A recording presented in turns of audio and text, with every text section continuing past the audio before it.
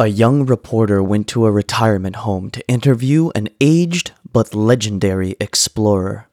The reporter asked the old man to recount the most frightening experience he had ever had. "Once I was hunting Bengal tigers in the jungles of India," the old explorer said. "I was pushing through the bush on a narrow trail. Suddenly, the largest tiger I had ever seen leaped into the path in front of me. I grabbed my rifle and fired instantly, only to find that it had jammed. The tiger leaped towards me with a mighty roar. I soiled myself." The reporter felt somewhat embarrassed for the old man. "Under those circumstances," he said, "I think anyone would have done the same." No, the old explorer said. "Not then. Just now, when I went roar."